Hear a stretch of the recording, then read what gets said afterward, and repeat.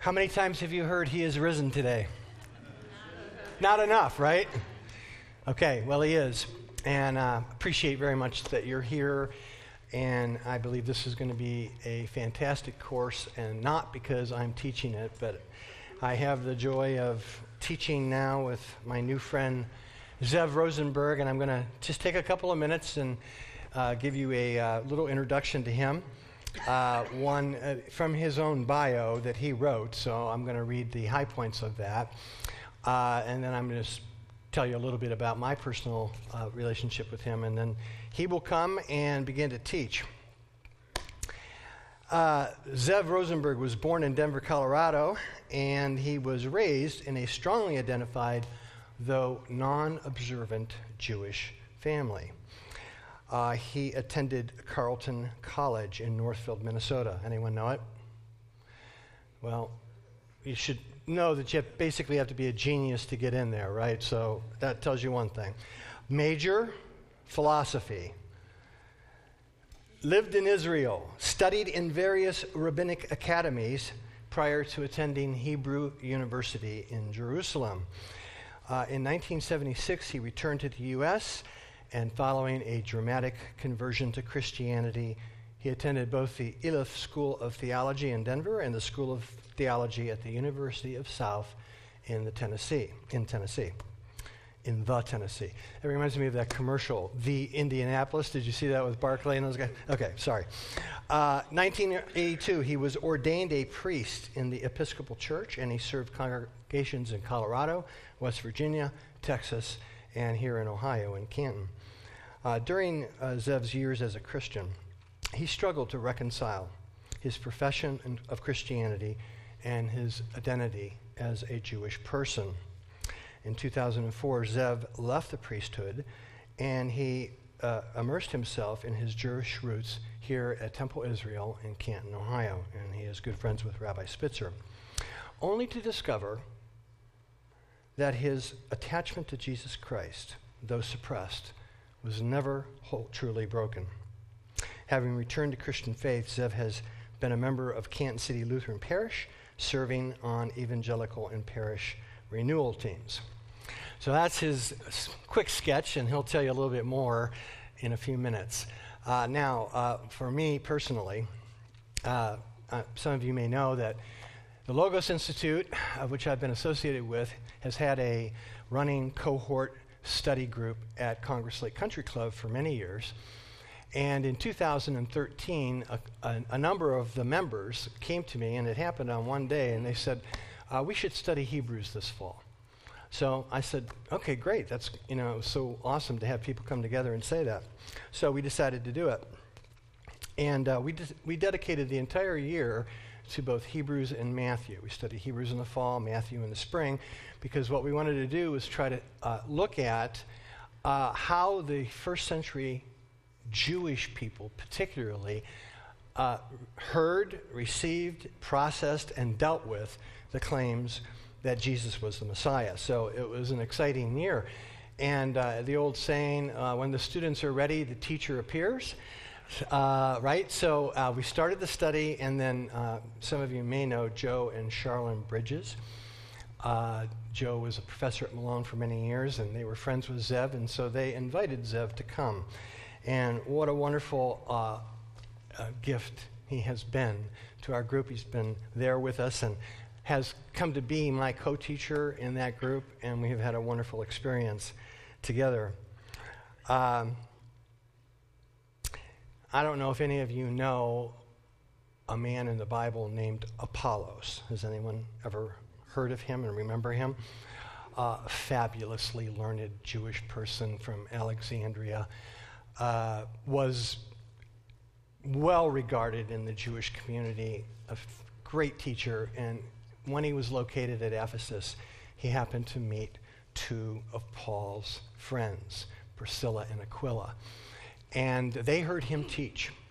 And being the good evangelists that they were, they invited him over for bagels and cream cheese.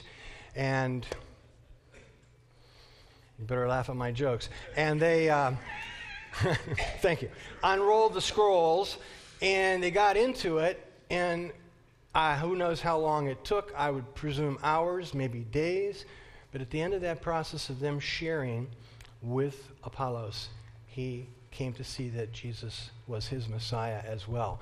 And I think he's the person that Paul refers to in Corinthians as the brother whose fame and the things of the gospel have been scattered abroad in the churches. He was a fabulous teacher. Everybody wanted to learn from him. Why? Because he was stunningly well educated, knew the Hebrew Bible, the Tanakh by heart, and with his newfound faith in Jesus as Messiah was able to greatly encourage many people to realize that, yes, there really is a Jewish root. There are reasons why we can believe that Jesus is the Messiah.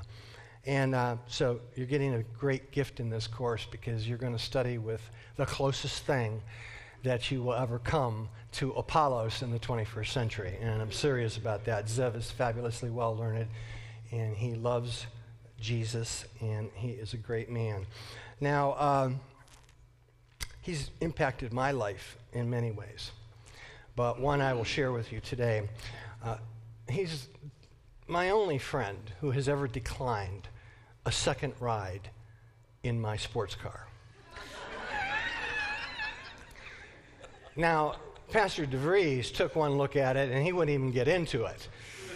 And the reason that he declined it was because, as you can see, Zev is 6'5". And so it was an interesting day, opening the door and trying to shove his legs in there. We got him in, and when he got out, he said, "That's it." Next day, I wrote to him and said, "Want me to pick you up?" He said, "No, that's okay. I'll take the bus." Okay, so but this had a profound impact on me because I haven't grown since I was 15. When I was 15, I was 5'10", 175 pounds, and projected to be 6'3", 6'4". My goal at that time was to be a linebacker for the Ohio State Buckeyes. I thought I was going to be like Jack Tatum. And then, even though I drank iodine in my milk and did all these things, guess what happened? Nothing. I stopped. So I finally realized the other day when I was driving around, if God would have answered my prayer and I'd have been 6'5", I wouldn't be able to drive this car. So, with all that nonsense done, I introduce to you Zev Rosenberg. You will learn a lot, and God bless you. All you have to do here, Zev, is hit that or hit the bottom, and it'll just... See it? Yeah. No. Yes. Okay. Got it. Okay. A few disclaimers to start with. If it takes a genius to get admitted to Carleton College, I must have been admitted by affirmative action. And not only am I 6'5", but another reason why I refused a second ride in John's car is, being the age that I am, I have made acquaintance with our friend Arthur, and the knees just don't bend the way they used to. First of all, I really do want to begin by thanking John for inviting me to be a part of this educational experience. And I certainly hope that we can share. The letter to the Hebrews is one of those letters that is hardly taught even in seminaries of mainline denominations these days. And yet I think that it is an incredibly important part of the New Testament.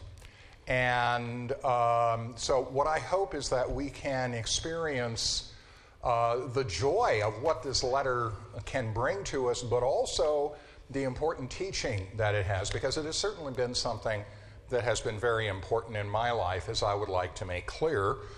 I'd like to begin, with your indulgence, by reading a section, or some excerpts from what I recently composed as my personal testimony of faith. I'm a work in progress. I am the sum total of all my experiences, of all my actions, and all my possibilities, past, present, and future. Consistency is a luxury I choose not to afford myself. Even coherence may be asking too much. A life is as it is lived and not as it is told. The reason I say this is that at the heart of my life's journey is something of a contradiction. I am Jewish and I am a Christian. Those two realities may have been able to easily cohabit one life in the first century CE, but not in the post-Holocaust 21st. Nonetheless, I cannot but affirm the integrity of my life, not in spite of its contradictions and of the decisions that I have made, but precisely because of them. As Kent M. Keith, author of The Paradoxical Commandments, wrote, people are illogical, unreasonable, and self-centered. Love them anyway. That especially includes oneself. So while I was born and will remain Jewish, if only in an adjectival sense, I converted to Christianity sincerely. I am and will remain a Christian. I must choose, though, whether to live as a Jew or as a Christian.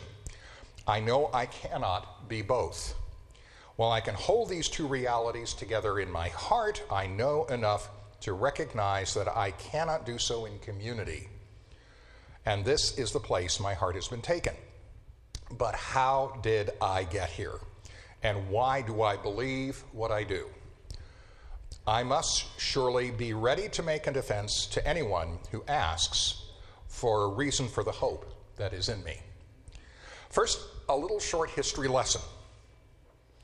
On the eve of the Passover, about the year 27, an itinerant Jewish preacher, teacher, healer, and exorcist from Galilee was crucified by order of the procurator of Judea, Pontius Pilate. That he was crucified is significant. It indicated he was executed for sedition against the Roman state. That he had been handed over to Rome by Sadducean authorities is also significant. The Sadducees denied belief in the future restoration of the Davidic kingship, in fact, in the coming of any Messiah. Then there was the titulus placed above the condemned man's head by Pilate, Jesus of Nazareth, King of the Jews. Put together, these facts yield one unambiguous conclusion, that Jesus of Nazareth was executed by Rome as a messianic pretender. Then something extraordinary happened. On the third day, as we know today, some women who were disciples of Jesus went to the tomb where he had been laid and found it empty. Later, Jesus himself appeared to some of his disciples. Jesus had been raised from the dead. The resurrection could mean only one thing. God had vindicated Jesus as his chosen and righteous servant. Given his execution as a messianic pretender, Jesus' disciples could come to only one conclusion. Jesus was the coming one, the Messiah. Jewish hope for the coming of the Messiah had grown beyond the desire for the political restoration of the Davidic line of kings. It had become the prophetic hope for the coming end of days that would fulfill the meaning of history in an era of universal justice, peace, and love, the kingdom of God on earth. God would reign through the Messiah as his viceroy. Jesus had been done to death by an empire embodying the rule of violence, cruelty, oppression, and death. That dominion hasn't vanished from history with the fall of Rome, nor has the kingdom of God come in its fullness. But Jesus' resurrection means that even if only as a foretaste, an aperitif, if you will, the messianic kingdom of God has broken into the midst of history, bringing hope like a ray of light into the darkness. And by the way, that reference to an aperitif gives away the fact that I'm an Episcopalian at heart. But in addition to this historical messianic dimension, there is the personal and salvific one. Each of us must answer for ourselves to further questions from our hearts. What does the death and resurrection of Jesus the Christ mean to me, and how am I to respond to it personally? If I cannot answer those questions from the depth of my soul, I cannot truly be ready to make a defense of the hope that is in me. So what does the death and resurrection of Jesus mean to me personally? The image I find most compelling is that of the letter to the Hebrews. Christ has entered once for all into the holy place, not by means of the blood of goats and calves, but by means of his own blood, thus securing an eternal redemption. For every priest stands daily at his service, offering repeatedly the same sacrifices which can never take away sins. But in these sacrifices there is a reminder of sins every year. But when Christ had offered for all time a single sacrifice for sins, he sat down at the right hand of God. For by a single offering he has perfected for all time those who are being sanctified. I vividly remember how year after year on Yom Kippur, the Day of Atonement, I would literally beat my breast and confess in grief exactly the same sins I had repented of the year before. The most awesome and holy day of the Jewish calendar became for me an annual reminder of moral and spiritual failure, ultimately eroding all shreds of love for and trust in God. Even today, when I hear the words eternal death, I know what they mean because I've felt it. Then, when I read the letter to the Hebrews with an open mind, an enormous and unbearable burden rolled off my heart. By his death and resurrection, Jesus had offered the once-for-all perfect and eternal sacrifice for my sins and the sins of the world. He had redeemed me from eternal death and has obtained for me eternal life in himself. And even now I am confident he sits at the right hand of the Father on high, praying for me. But these understandings only came to me following my conversion to Christianity, and that was a process at once mundane and dramatic, in spite of which, some years ago, I renounced holy orders and left the Episcopal Church to re-explore my Jewish heritage and to re-immerse myself in it. I have since experienced a complete renewal of my Christian faith, thanks be to God. In particular, I came to realize that I deeply needed a God with a human face and a human heart. I needed a God who had identified with and entered into the human experience in all its pain, suffering, and brokenness. I could only find that in Jesus Christ. So this course is in some measure a personal pilgrimage for me. I am, if you will, one of the Hebrews for whom Apollos wrote this letter. And John and I are agreed that probably it was Apollos of Alexandria who wrote it. As will become clear as we go along, I cannot but view the letter to the Hebrews as if it had been written personally to me, so please don't expect objectivity. What I hope to do is bring this letter alive for you. Now, to do that, we need a little background. In one respect, I would like to challenge one minor detail of what John presented in his introduction, when he said that Apollos was deeply steeped in the Hebrew Scriptures. He was deeply steeped in the Hebrew Scriptures, but not in Hebrew. He would have been deeply steeped in what we call the Old Testament, in its Septuagint Greek background. One of the things that becomes very clear, especially in the letter to the Hebrews, that it is that Alexandrian Hellenistic Jewish experience as embodied in the Septuagint Greek Bible which lies beneath the letter to the Hebrews. All of the quotes, without exception, from the Older Testament that are found in the letter to the Hebrews are taken directly from the Septuagint version. So to understand something of what the letter of the Hebrews meant, why it was written, for whom it was written, we do have to understand a little bit of something of Alexandrian Jewish Judaism. Now, you should all have received as a handout a brief timeline for the history of Judaism, Judaism after the Babylonian exile. I am not going to go through this in detail, but I do want to go through a few key events in Hellenistic Judaism. I once totally alienated one of my undergraduate friends at Sewanee, who was a classics major, I told her that the only date in classical history that I remembered was 332 BC. She said, well, what happened in 332 BCE? And I said, Alexander the Great conquered the Holy Land. And she says, that's the only one you remember? But that is an incredibly important event, both for Judaism and for Greek culture. Why?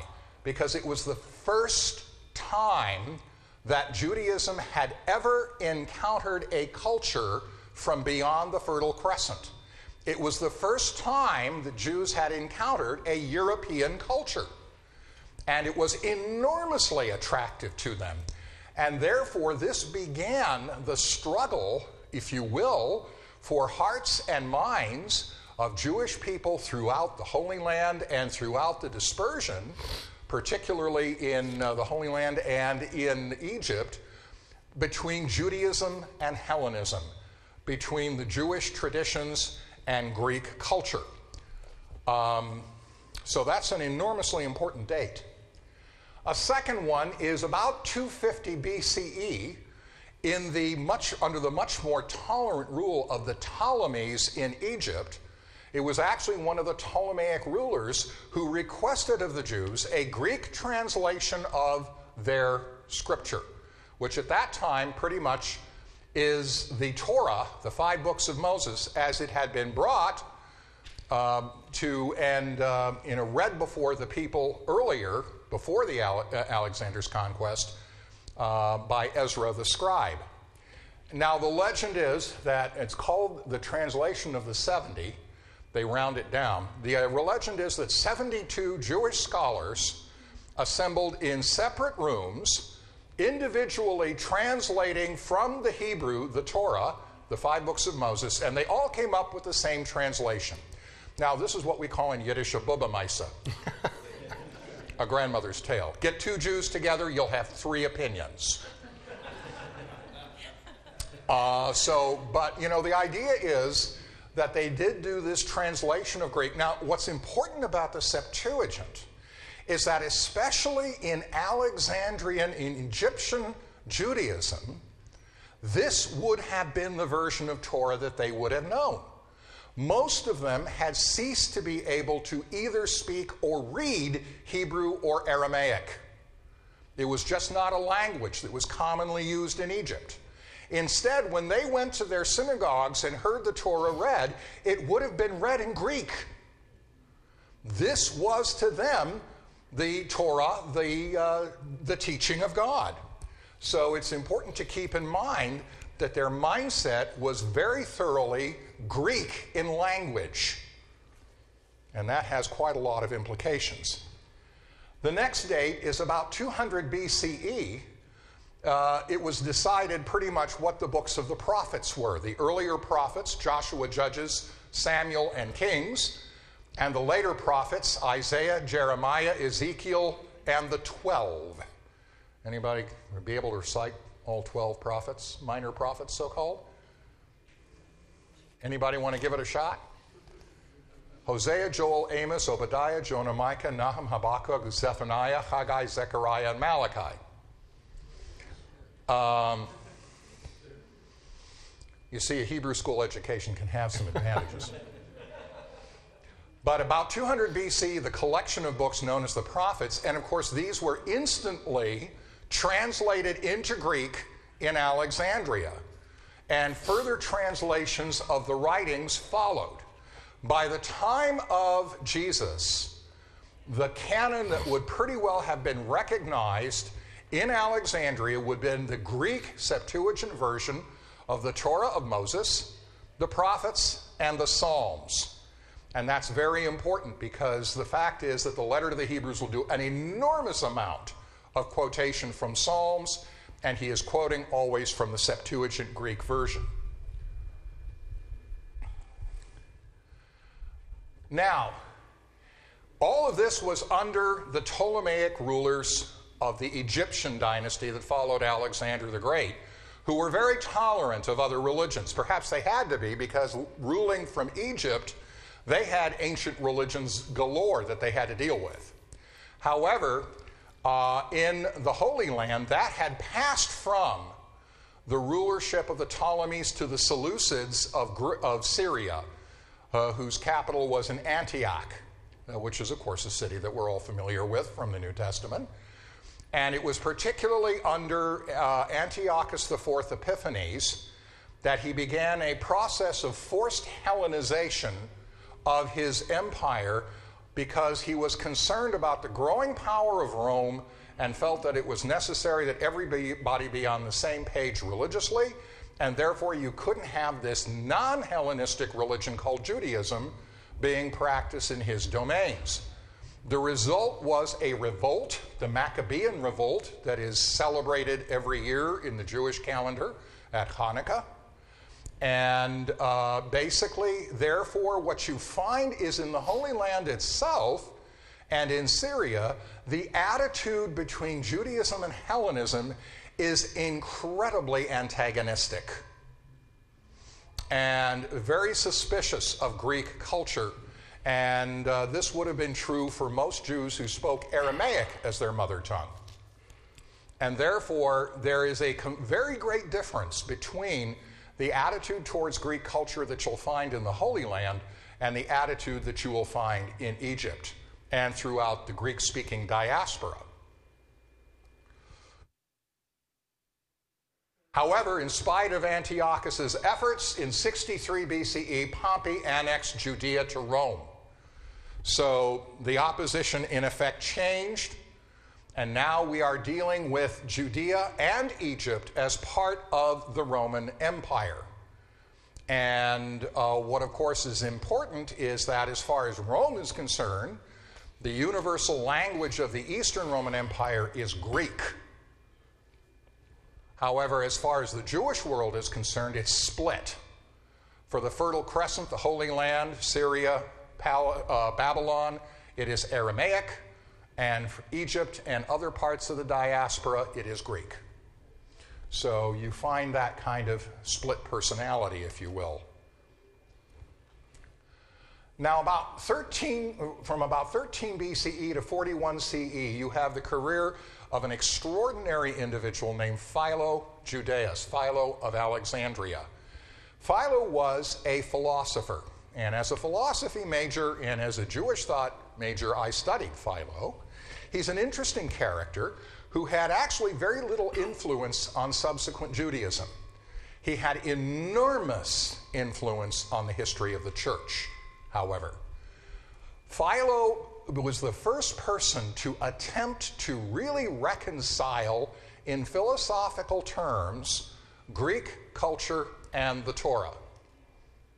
And he gave a legacy to Judaism, which I think is to Christianity, that is very interesting. Philo was a Neoplatonist. And so he actually came up with a rather odd idea that Plato had gotten his inspiration sort of by a roundabout route from the Eastern Mediterranean that ultimately came from Moses. But the important point is that he began to look at the Greek Bible that he used and to understand it in an allegorical fashion in order to integrate Platonic philosophy with the teachings of the Torah. And this would have an enormous impact on the church through two followers, as it were, of Philo, the early Greek fathers, Clement of Alexandria and Origen. And so he was a contemporary of Jesus. Now, there's very little direct evidence of direct influence of Philo's thinking on the letter to the Hebrews. But nonetheless, that sort of ethos of trying to reconcile Greek thought with the teachings of the Hebrew Scriptures, or the Greek Scriptures, is one of the things that we can look for to be taking place a great deal.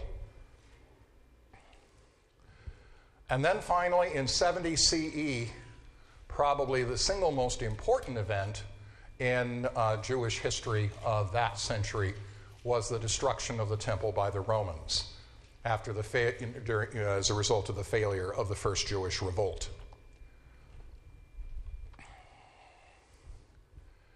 Major themes in Hellenistic Judaism. And here I basically just want to talk about 4 things that I think we have to take a look at.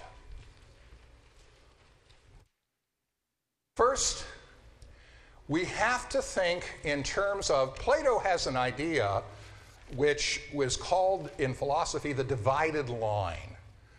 And the divided line, everything above the divided line belongs to the intelligible world.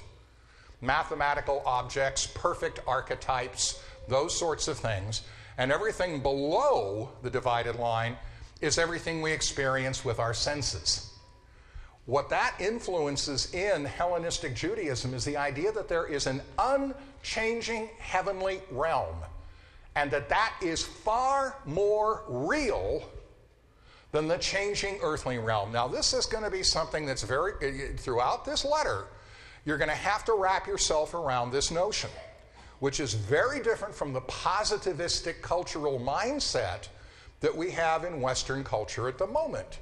The idea that what is real is what we can grasp with our senses, and what we can grasp with our thoughts is not real. For a Hellenistic person, the exact opposite is true.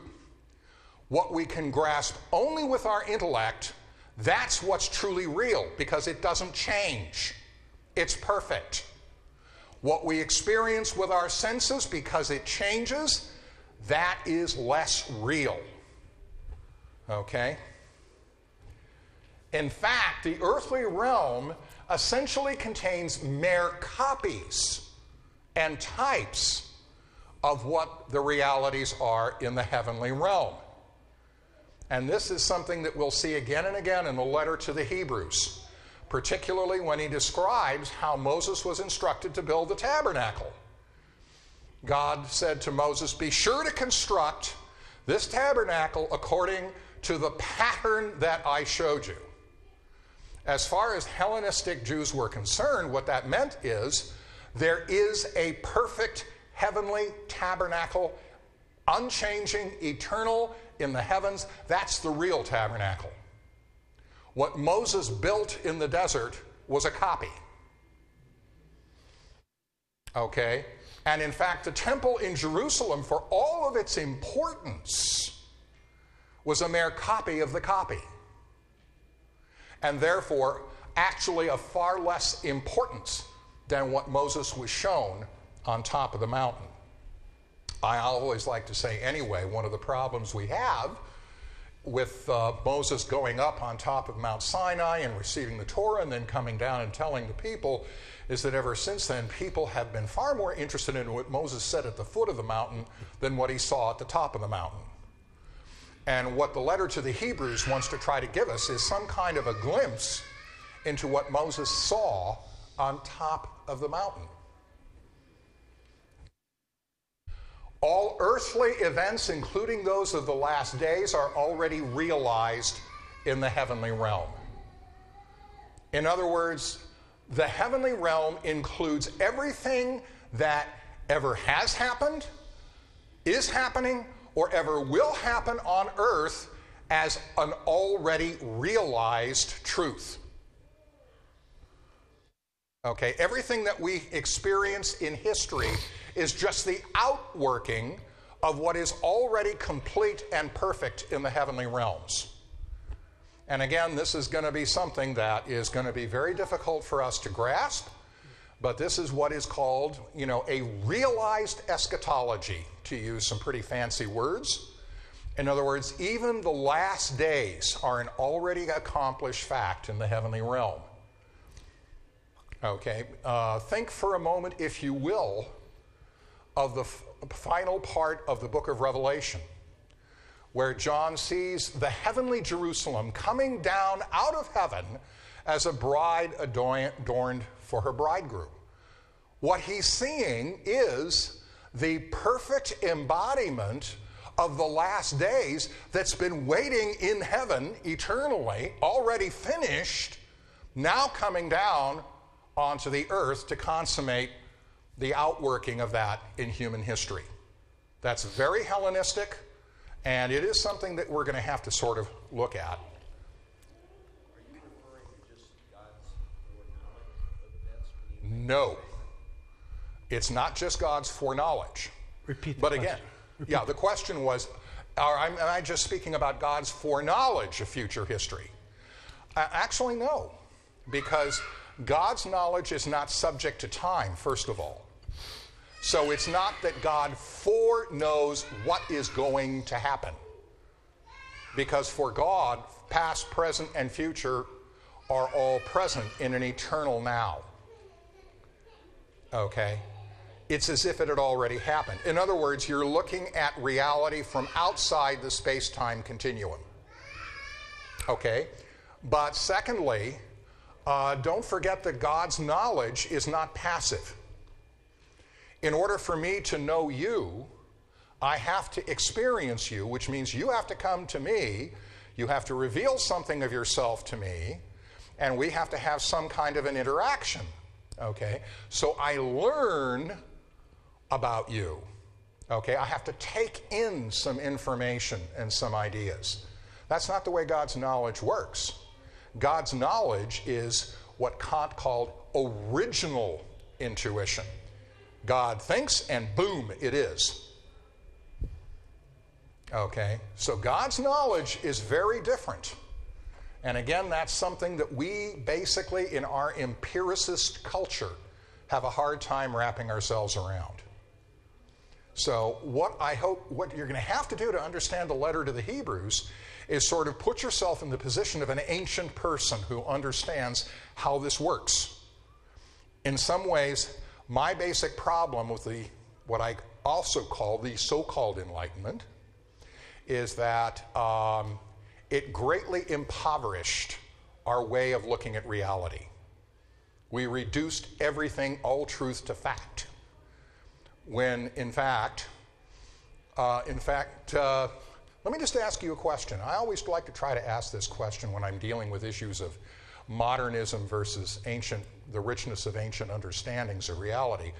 Would anyone here care to guess which book of the Bible in the Middle Ages was more commented on than any other book? Which had more commentaries written on it in the Middle Ages than any other book of the Bible? Anybody? John? No. Not Isaiah. What? Not Revelation. Not Genesis.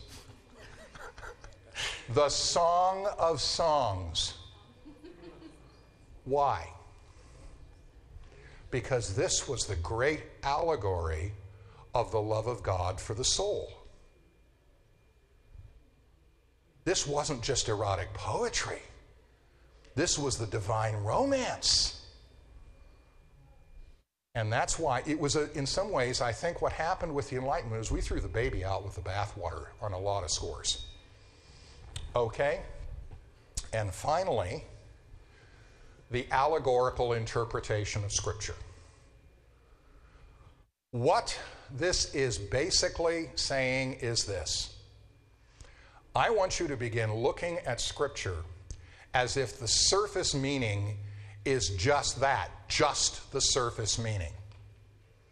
And that beneath that surface meaning, there are layers and layers and layers of deeper meaning and understanding.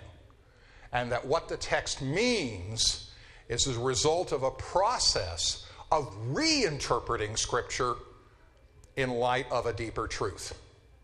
And again, that's something that's very difficult for us in modern times, because a whole lot of this was thrown out at the Reformation. Whereas, again, for people in the days of the letter to the Hebrews, this was standard operating procedure. I'm reminded, I also do teachings of Jewish mysticism, of Kabbalah.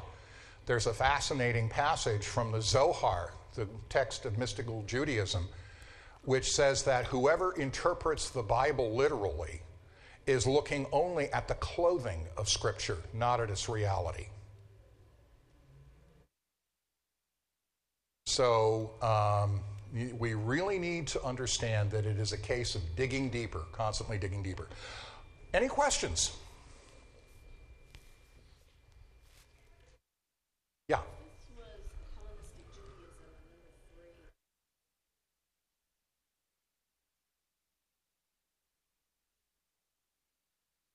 Well, actually, Revelation is a type of a genre that was incredibly popular in Judaism at the time, called apocalypses. There were literally a dime a dozen. Okay, there were dozens of these apocalypses. They're asking, how do Jews think about the last days? It wasn't like Revelation. But Revelation, in many ways, is an extremely Jewish book. Apocalyptic literature was basically literature that was written to buck up the spirits of people under oppression. So it was very popular under Roman domination of the Jewish people and especially of the Holy Land.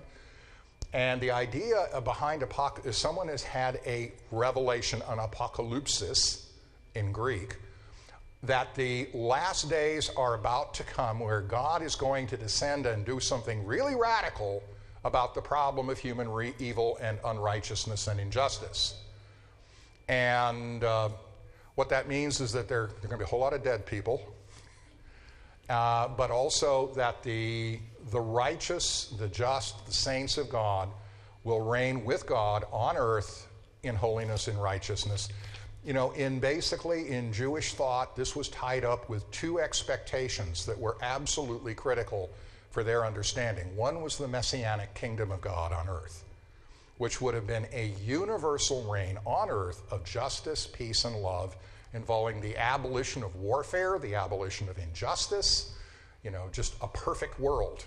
The lion shall lie down with the lamb, and the wolf and the kid shall pasture together, and all that kind of stuff. There would have had to have been a lot of dental surgery for the predators, but in any event, there was that idea of the peaceable kingdom on earth, which obviously we don't see around us.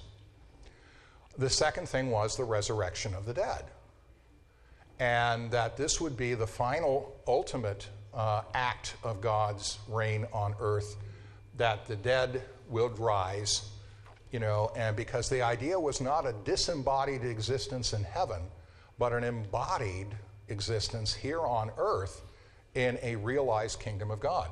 And before you poo-poo that idea, take a look at the Apostles' Creed, because it doesn't say that we believe in the immortality of the soul. There is no creedal statement in the church that proclaims belief in the immortality of the soul. What the Apostles' Creed is that we believe in the resurrection of the body. So, I hope it will be somewhat improved in my case. All right? Any other questions? Did the Romans bring to this conflict any apocalyptic perspective? No, because again, did the Romans bring to this apocalyptic? What they brought to the apocalyptic mindset was a whole lot of new set of oppressions. Okay? Because as far as the Romans were concerned, they had realized the ideal state in the Roman Empire. And therefore, anyone who questioned the rightness of Roman rule was a candidate for crucifixion. And that's why, one of the things you have to realize is if anyone in that Roman Empire had talked about simply the kingdom, they were referring to the Roman Empire. So when Jewish apocalyptists or Christian apostles talked about the kingdom of God, they were talking about a reality in radical opposition to the Roman Empire, and therefore that was radically subversive. I like what John Dominic Crossan said. We have to understand a phrase like the kingdom of God as 100% spiritual and 100% political. Any other questions?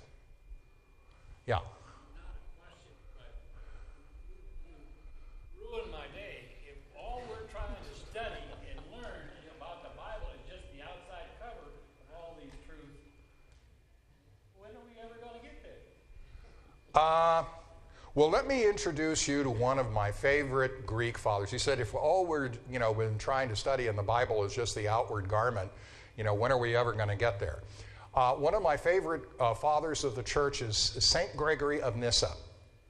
In the Eastern Orthodox tradition, they actually talk about the ultimate goal of Christian life as theosis, being made God, being divinized. And since God is infinite, that is a process that literally has no end. So perfection doesn't mean that you arrive at some end time and say, I've made it. I don't have anything further to learn. Guess what? You're going to be studying this stuff eternally. You're never going to get to the bottom of it. This is just the starting point. What we are here on earth, this is kindergarten. Okay? Once you get to heaven, then you're in secondary school. Yeah. In the end, taking back to the introduction, I'm not sure it was you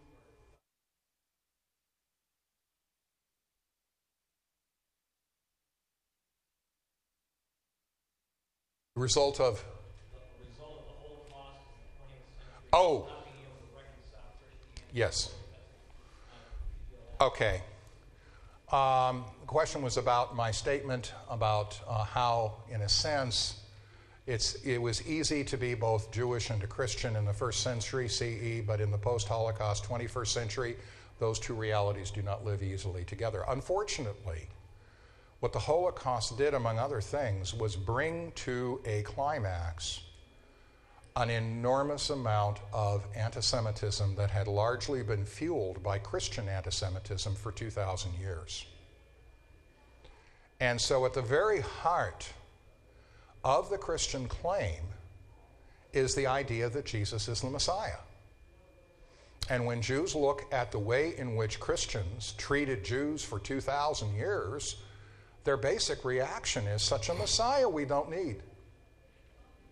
And especially in the Holocaust, when many Christians, some of whom, we would like to say, well, those weren't real Christians. Yes, they were. I aided and abetted the Nazi final solution. And so we really have to come to terms with that as Christians. I have to come to terms with that as a Christian. Okay? How is it that I can reconcile my belief in Jesus as the Messiah and my Christianity with everything that's happened between Christians and Jews? Well, it's not easy. Let me tell you, something happened 6 months after I converted to Christianity. I had a dream. And in this dream, I was an SS concentration camp guard on trial for war crimes. And when I woke up from that dream, I did not say, oh my God, what have I done? I said, God, help me when I look at the Holocaust and can only identify with the victims and not with the perpetrators as part of what it means to be a human being. And that's a pretty post-conventional understanding of Jewish identity and Christian identity, I think. But what I also think we have to recognize is that one of the things that means is, I remember when I was a fairly new priest in West Virginia, and in the heart of the southern coal fields in McDowell County, the free state of McDowell in southern West Virginia, in the town of Welch.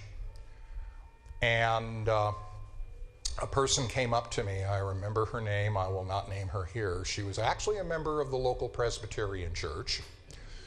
But she said, I think it's wonderful that you're here because you can witness to all the Jews here in McDowell County. Well, there were about 3 of them. So I said to her, Paul says in the letter to the Romans that a partial hardening has come upon the Jewish people until the full number of the Gentiles has been brought in.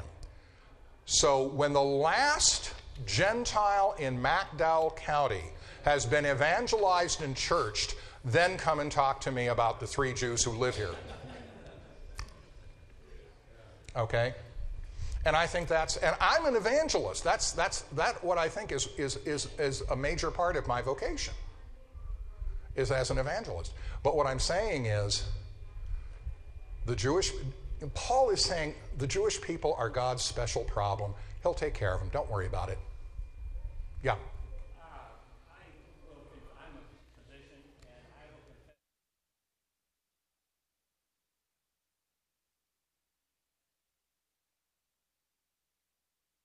Mm-hmm. All business of prejudice is gone, and is gone. Right. Well,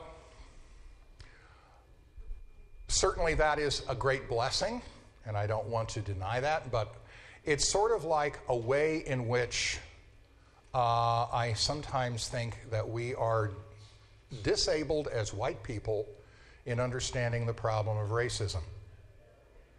That racism in the United States is not really a problem of prejudice.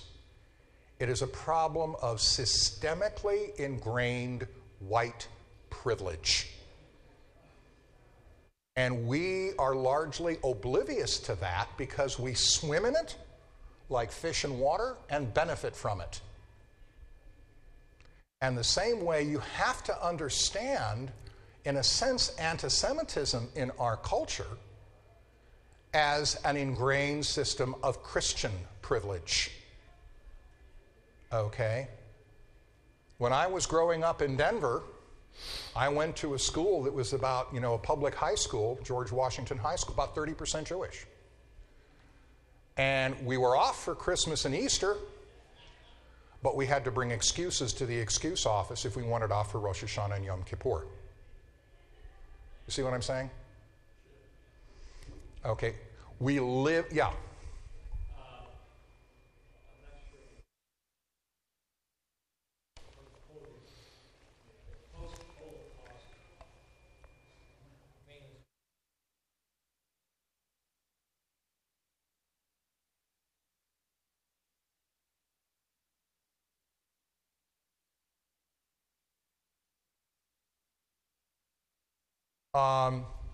I'm not quite sure. I heard the question of a post-Holocaust Jewish theologian at mid-century who said that after the Holocaust it's no longer even possible for Jews to accept the tenets of religion. Yeah. There is a whole field of Jewish Holocaust theology that is incredibly rich and incredibly diverse. And the basic fact is you always come down to there are basically two camps in Jewish thought as a result of the Holocaust. The one says, how can you believe? And the other says, how can you not believe? I like what Elie Wiesel said when he said, on the divine level, we will never understand the Holocaust. The silence of God at Auschwitz is an ultimate mystery that we will probably never be able to understand in human terms. What we can understand is what it means in terms of the revelation it gave us of what it means to be human. And if, in fact, we cannot believe, then when I look at the Holocaust, I don't see much of a ground for hope for the future of the humankind. Because in human terms, after the Holocaust, nothing is impossible.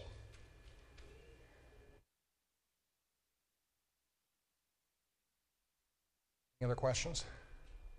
Well, I see we're close to our quitting time, but I did promise John the last word. He did say I could have 1 minute at the end, so that will work out. Thank you, Zev. Now, you have a handout here that I will pick up next week. I was going to do it today, but I'm delighted that you asked Zev so many questions. I was a little worried that you might not. I've never seen him not have an answer to a question that's been asked of him. It'll happen. And but I know more than he does, and so I know that he always gives great answers. So in the weeks to come, please, it's okay to ask questions. This isn't going to be a lecture series. We want you to interact with us. Now, this little handout that I made for today, I will start next week and give you a 5-minute overview of this so that you can feel emotionally the implications of the letter to Hebrews. And I think that's very important in light of what he just said. When you are conditioned to view your worldview, your Weltanschauung, the way you look at life is one way. Sometimes you need an emotional shot to get you to see things from a slightly different viewpoint. So bear with me for 1 minute, and I'll give you an overview, and then you think about this, and we'll come back next week. Now, Zev has talked to you about the history of Judaism, so I'll use this as a symbol. I personally think Moses received the Torah in 1445 BC. So by the time we get to Jesus, we have 1,500 years of people who 1,500 years of people who have been following a worldview, a book, a way of life. It's become systemically ingrained in everything that they are and do. And then, as Zeb told you, what happened that we are all here today for? A person named Jesus comes along and he claims to be what? The Messiah. And so what happened for Jewish people, and this is what the book of Hebrews is all about, is that when you have a religion that has been predicated, founded upon a book that has been inspired by God, suddenly Jewish people were now being asked to do what? To totally reject this? No. But to accept the fact that Jesus was the fulfillment, the enhancement, the completion, not denying this, but taking this on to the next level. And that's a shocking experience to have happen to somebody, to be all of a sudden told that which you have always believed is no longer just static. You now have to take another step. Now, for those of you who are Christians here today, let me give it to you emotionally so you can feel it and think about it as you leave here. About 550 years after Jesus, another person came along, Muhammad, also a monotheist. I have the copy of the Quran here with me today. And what did he say?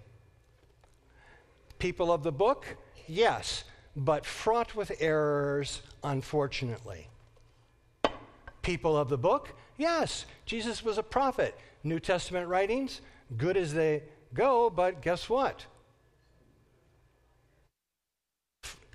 Just a prophet, but the worldview, the books, the writings, fraught with errors. So what has God done now? Raised up the final prophet, the last prophet, with the final word that corrects the errors and pulls the good stuff with it, so that now in the Quran you have the corrected version that God wants you to have. Now, if that's true, then that means what for the Christian? Pardon me? You currently, you believe some truth, and you believe a lot of error, and thus you need to do what? Yeah, sure, educate, but what else? You need to convert to Islam, and then you'll have the full and final truth. Now, in the Quran, Muhammad says, no way that God would allow such a prophet as Jesus to be killed. I don't know if you knew that or not. So the Quran denies the death of Jesus. If he didn't die, then what? There was no resurrection. And that means what for all of you who are here saying Christ is risen? You're all in a cult and misled. Now, I want you to feel that. Don't react to it. Understand it. And come back next week and we will go further. God bless you. Have a great Easter Sunday, and thanks for coming. Bye-bye.